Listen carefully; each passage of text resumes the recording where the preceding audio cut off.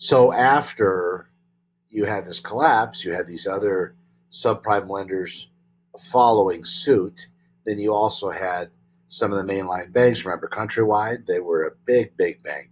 They lost a lot of their assets and just continued. So once that happened, then we started to see the decline of the real estate market.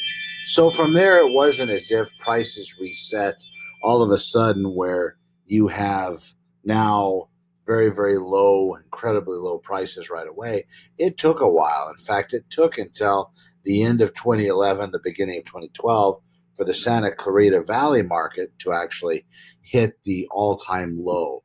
And that would have been the perfect time if everybody had a crystal ball. That would have been the perfect time to actually buy real estate. That would have been at the bottom of the market back in 2011, the end of 2011, and the beginning of 2012.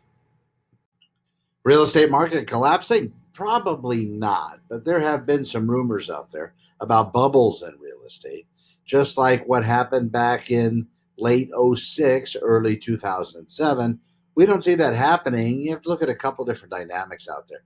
Back in the day, I will tell you that there were some very, very bad things going on. People were getting loans for at prices for huge houses, lots of money, not much verification needed. In fact, I had heard rumor of people getting approved for loans that didn't have a job at all. So these things were being pushed through hand over fist. People were buying real estate. They were buying lots of real estate. They were buying it, then renting it out, buying another one. So they just kept this going until finally property prices got to a point that they basically popped. And it was New Century Bank, if you remember, that was the first big subprime lender that basically fell in on itself. And then you had the other large banks start to say, you know what, we can't keep this going. We're going to start to default as well. So then after this happened, where you have real estate hitting an all-time high, then you have that bubble bursting with some subprime lenders falling, then you have the prices going in a reduced mode all the way till 2011 and the beginning of 2012. Then at that particular time, you see real estate start to increase in price.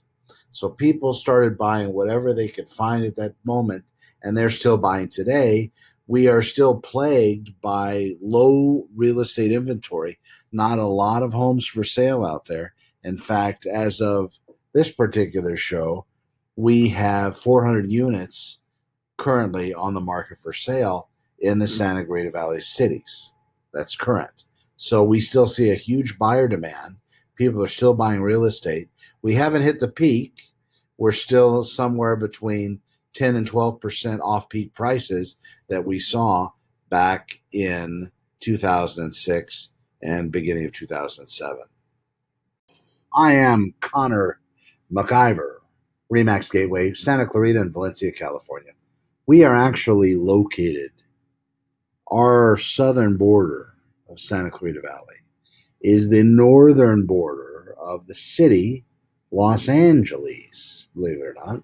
So that's how close we are. Magic Mountain's out here. So if you're looking on a map and you want to look and kind of get an idea where my offices are located, that's where they are. Six Flags Magic Mountain has Santa Clarita as its home.